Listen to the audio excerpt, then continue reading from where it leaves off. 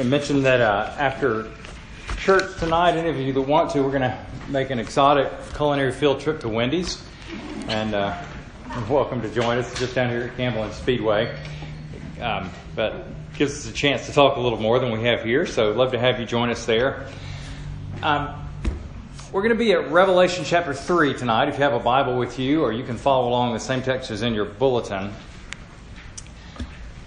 I try to think of metaphors for the new church plant that kind of help you have an imaginative grip on what we're doing here. And lately, the one that's appealed to me is the Einstein-Rosen Bridge.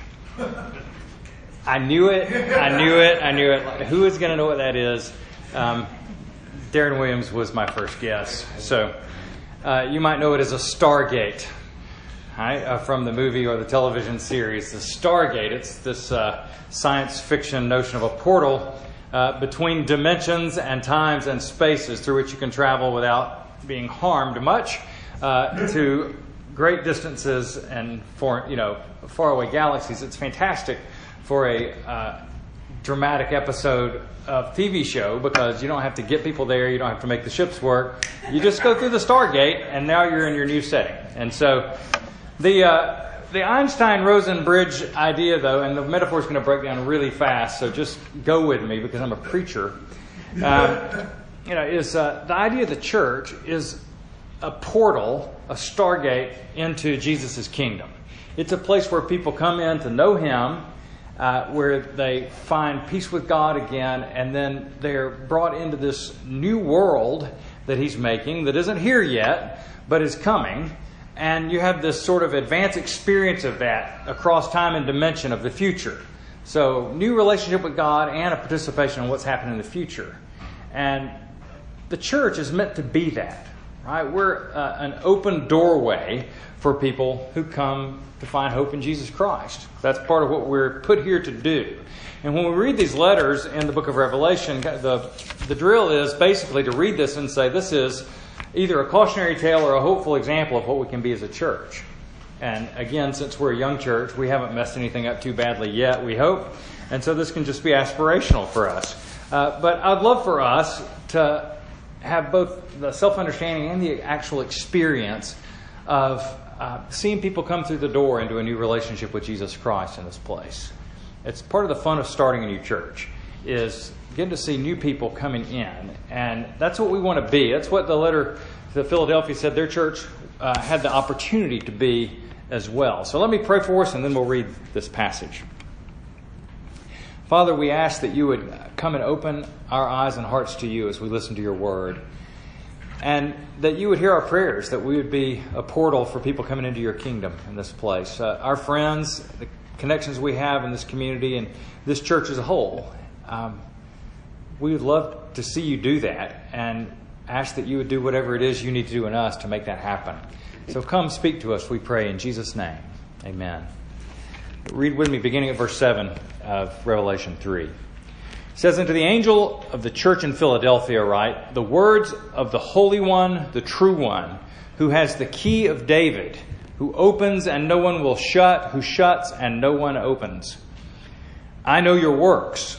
Behold, I have set before you an open door, which no one is able to shut.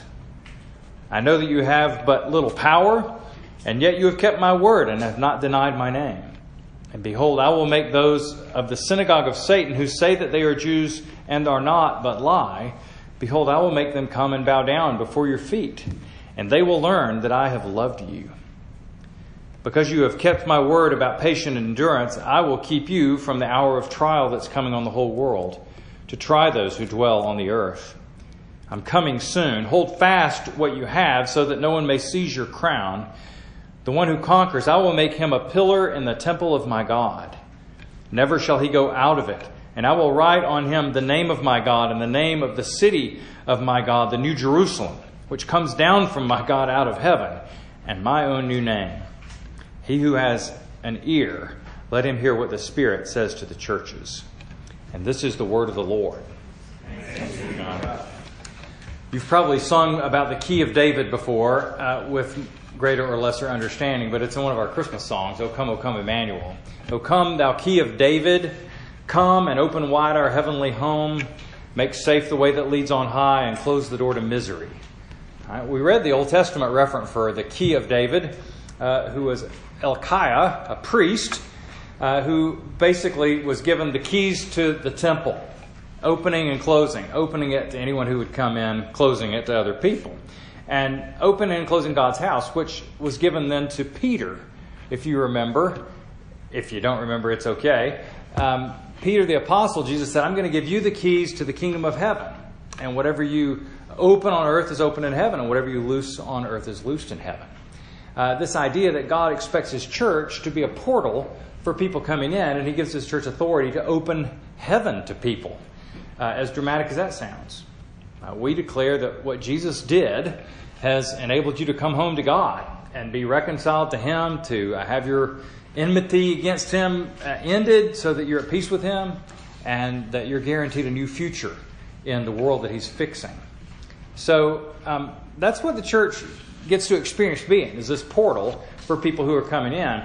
The door that He says here, though, that He's opened, that nobody can shut, has two senses, really. First, it's the door we ourselves go in to be right with God. But then it's the door through which we invite other people. And so that's the main part of what we're going to look at. But briefly, let's talk about what it means to enter through the door ourselves, because it's what we're inviting other people to as well. All right. So 2 times He says He's going to open a door that no one can shut. That is access to God that can't be denied anymore.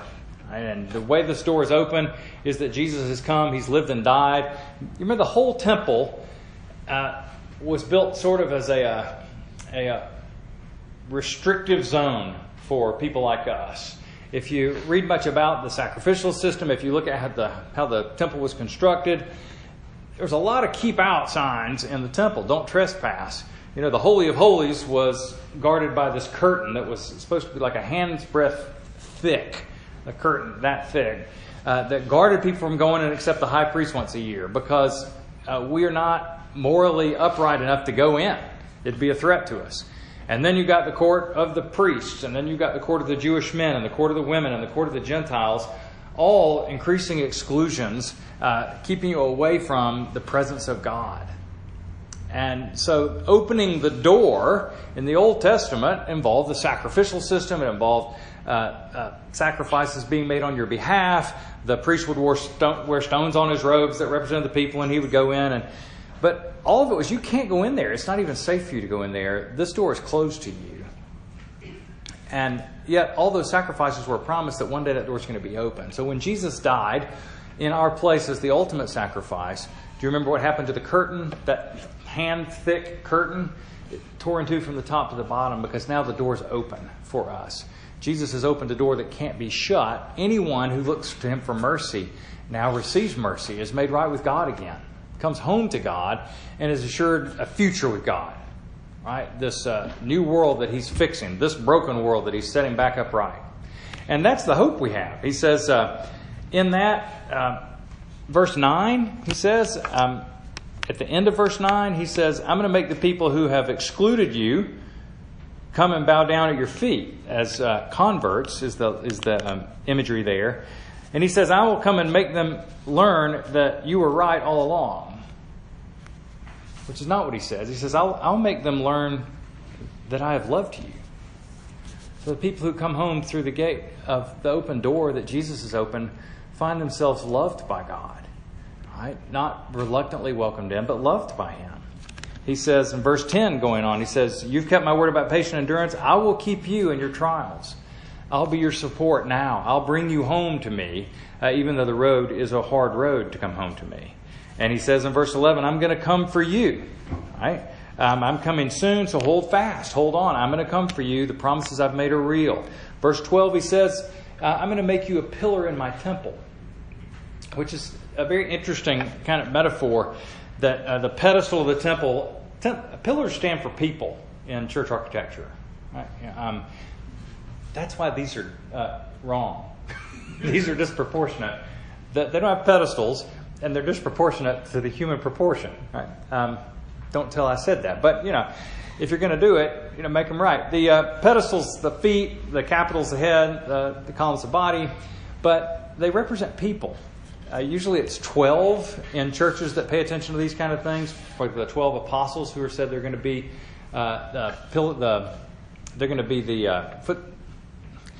I've lost my train of thought. The bottom piece of the column in the temple in the New Jerusalem.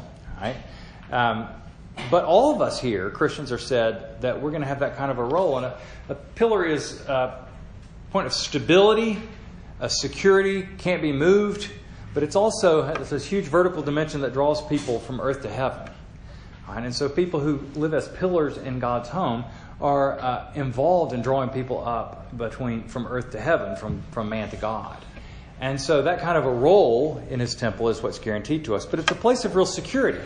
And who you are is really defined by this. He writes His name on you, the Father's name, the Son's name, the name of the city, the New Jerusalem, which is where we're all headed. That's our future, right? Writes all this on the pedestal of the temple of the column. That's because that's your identity now. And when He wants us to go out to bring people through the door, to invite people to the door, to show people the door, it's out of the security that we go. He doesn't say, I want you to go out and serve me in the world, and if you do really well, then you will earn my love and favor, and I will welcome you home. But He's saying, because you're secure in me, I want you to go out and take risks to engage in other people's lives that are unpredictable, that might feel messy, that might feel like you're risking the possibility of rejection or humiliation. I want you to feel safe enough and secure enough in me to be able to go do that, to have those conversations with other people. So that's kind of the second part. The one I really want to talk about the most is that this open door that He set before them is an opportunity. Right? That's how we use that phrase, right? There was an open door there, meaning that was an opportunity. You have an opportunity to invite new people into the kingdom, into a relationship with Jesus Christ and finding hope with Him. So that door, I don't know, my Stargate analogy broke down a while ago, but it's a little, though, like dimensionally like the Matrix. You can go back in on mission, right, even if you've been brought out already. And Christians who've been brought into God's house are still living in the world and inviting other people to come in. So, church in Philadelphia is a weird one for this, though, because they don't have any influence. He says, I know that you're weak. There aren't many of you. Someone said there are like between 30 and 40 people in that church. I don't know how they know that. It's impressive if it's true, right? But the point being that no matter how many there were, that Jesus knows they're weak. He doesn't say, you guys have a ton of potential. You have a lot of influence. You're well connected. And so I really think I can use you in the town of Philadelphia. Now He says, I know that you're weak. And I know you've been excluded from the synagogue, and whatever place you had in town you've probably lost.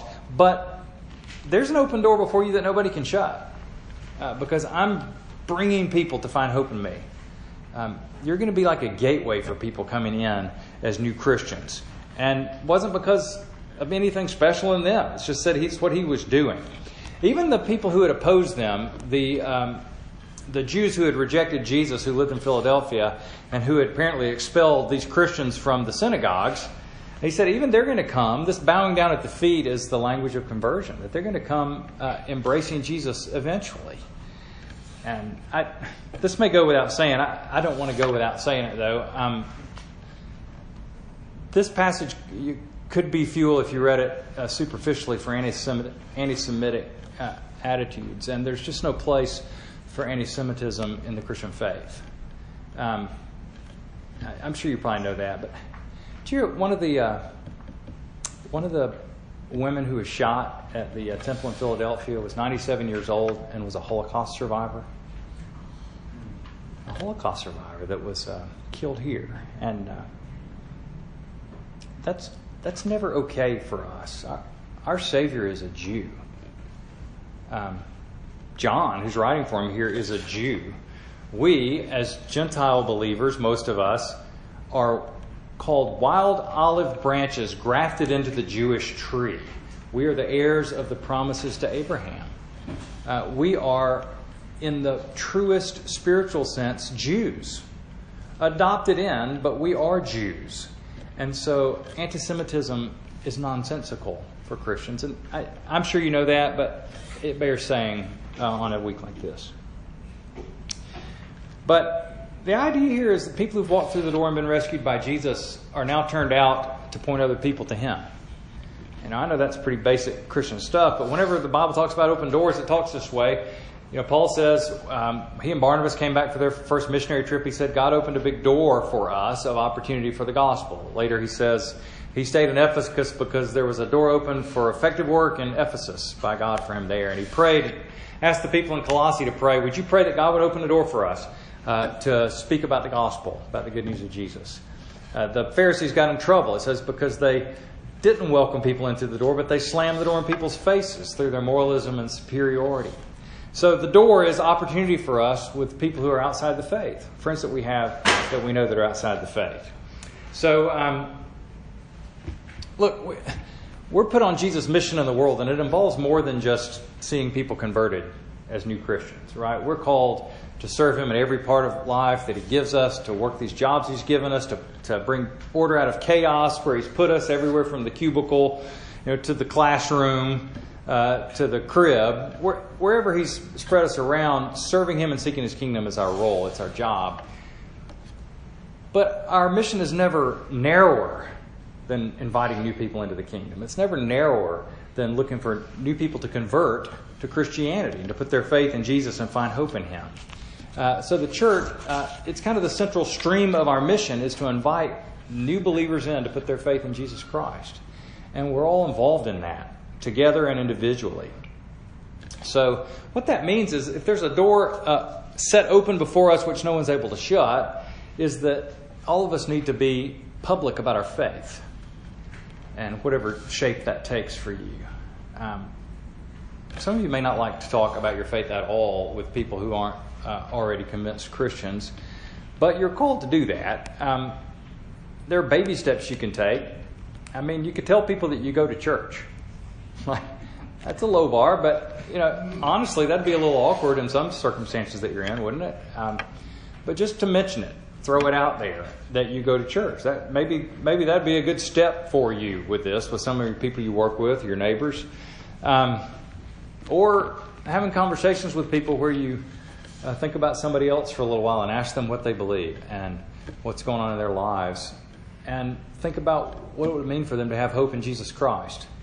If you listen to people and take care of them and love them, opportunities seem to arise to talk about your hope.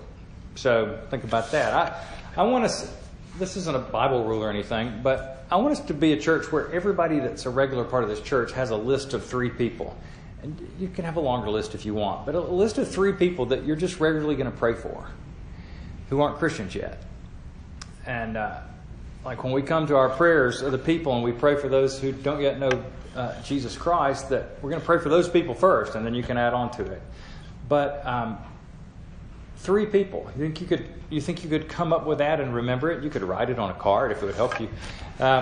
And I'll tell you, if you'll mention your 3 people to me, I'll pray with you for them. I'll promise you that. But just to be a group of people who has a sense of expectancy, saying, I want God to work this way. I want this to be a portal for people coming into the kingdom, and I'm asking for these 3. I think we could do that. That wouldn't be too hard to do. The other thing I think we have to do, living where we live, is to be a church that's hospitable.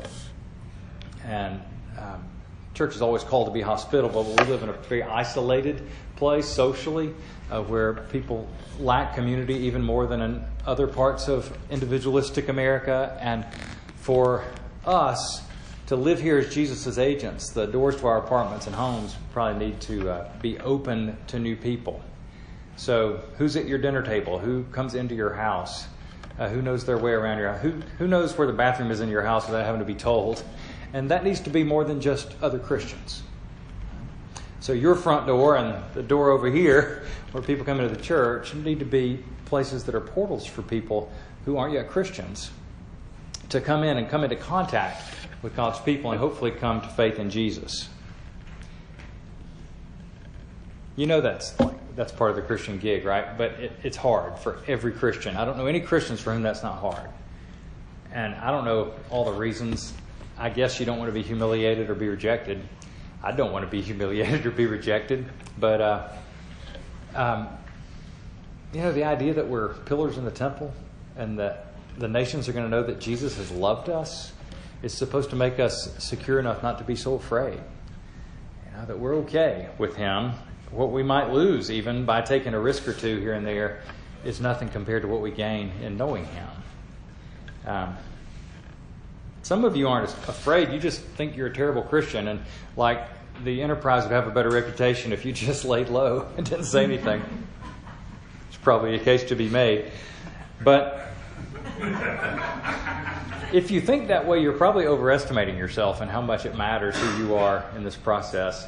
Jesus didn't say, I'm holding a door open before you, which you better not shut.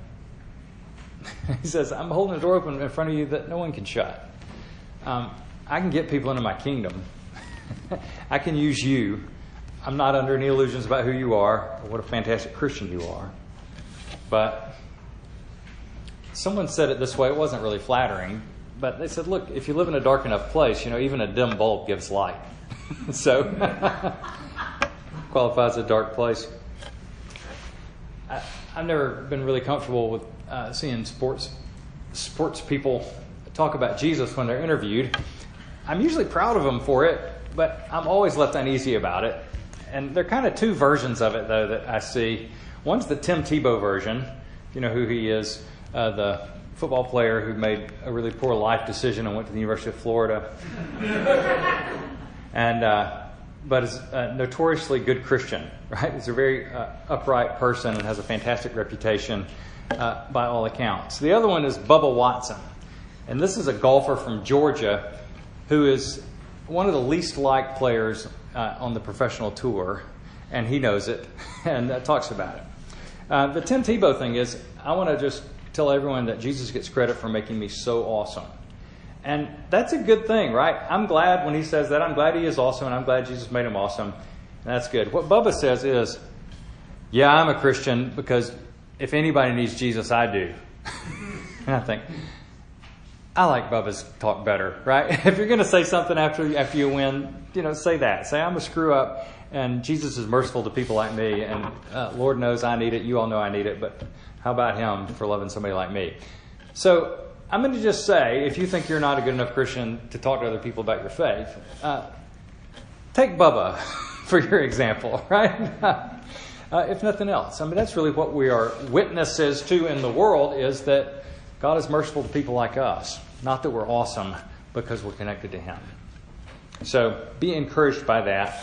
And know that inasmuch as he had done this in Philadelphia, God has done this here in Midtown. He's opened a door no one can close. He's going to bring people into his family, into his faith. And for us to take a couple of risks and be involved in that is only our benefit and pleasure. So, a lot of architecture in this letter. A lot of architectural notions about doors and pillars and this newly created city. It's unsurprising when the churches set out to build church buildings back in the day when the church tried to be theological about their church buildings, that they took a lot of these things into account. Right? Like, we're going to try to put on display what the Christian gospel is. Just like we do through our worship service, we try to, this is the good news about Jesus on display. The architecture did that too in classic church architecture. The idea was to put on display the new creation so that when you walk in, like into Fifth Avenue Press off of Fifth Avenue in Manhattan, you walk out of the center of commerce into another world, right? And it's heavenly looking deliberately. Because it's supposed to put on display the new creation, the new Jerusalem down out of heaven. And so you'll see a lot of homage to this. There are stained glass windows that don't show the outside world. Right? They show light coming through what look like gemstones, because the new creation is supposed to be walled with gems, right? And they don't show the beautiful city around them, even though I'm sure there's some great views to be had, because they're not putting on display the world as it is, because that world is fallen. They're putting on display the new creation, the world that's going to be. And you have saints often in statues around the top, if that's okay. But they're not meant to look lifelike. They look glorified. They look like who we are after the resurrection. to remind us that when we come into worship, we worship with the saints who've gone on before us. Right? You see a lot of angels. You see palm trees and vines, which represent the renewed garden. And all these ideas are there to make you think this is the new creation. You're walking through a portal into another world when you walk into the church. And when you walk out of Fifth Avenue Pres, out onto Fifth Avenue, you realize that you have re-entered a different world, right? It's a pretty striking accomplishment in terms of architecture. The doors in churches that think this way are huge, large open doors, because the church is meant to be the portal into Jesus' kingdom. You're welcome to come in. These are doors that no one can shut. The promise of refuge, the promise of sanctuary there. And then pillars in the temple. A big part of cathedrals, church architecture, are these pillars that rise up with huge, large, stable sensibilities that you see when you come in, but that draw your mind up from earth to heaven. And these are ideas about what the church is supposed to be that has informed the architecture. There aren't any architectural rules in the Bible, I don't think. I think there are arguments to be made. But what they're trying to do in the architecture is to represent the hope of the gospel. Is that, look, here's a door through to the place that you were always made to live. This is a door home for you. This is a door back to God for you. And you're welcome here. And you have a place here. And we want you here. And that's what the church, in its organic sense, is supposed to be. Right? We're supposed to be this portal, this stargate, where when people come in here, they see a foretaste of the new world. They see people who are having friendships across racial boundaries and across economic boundaries. They see people who forgive each other and who don't hold grudges forever. People who love each other when they don't have anything to offer each other. The picture of the new kingdom that is here. And the door's open. And when people come in here, it's what we want them to feel. God wants them back home. And they're welcome to come back home. And you can get there from here. So, do you want that for a church? Or do you want a church that agrees with you theologically, that's comfortable? It's probably not an either or, but I want that. Right? That's a big part of the reason we moved out here. Is my hope that God would do that for us. He'd make us a stargate in Midtown and let us see people coming in and finding hope in Jesus Christ. So get a list of 3 people. Right? I don't usually get accused of being practical in sermons. There you go.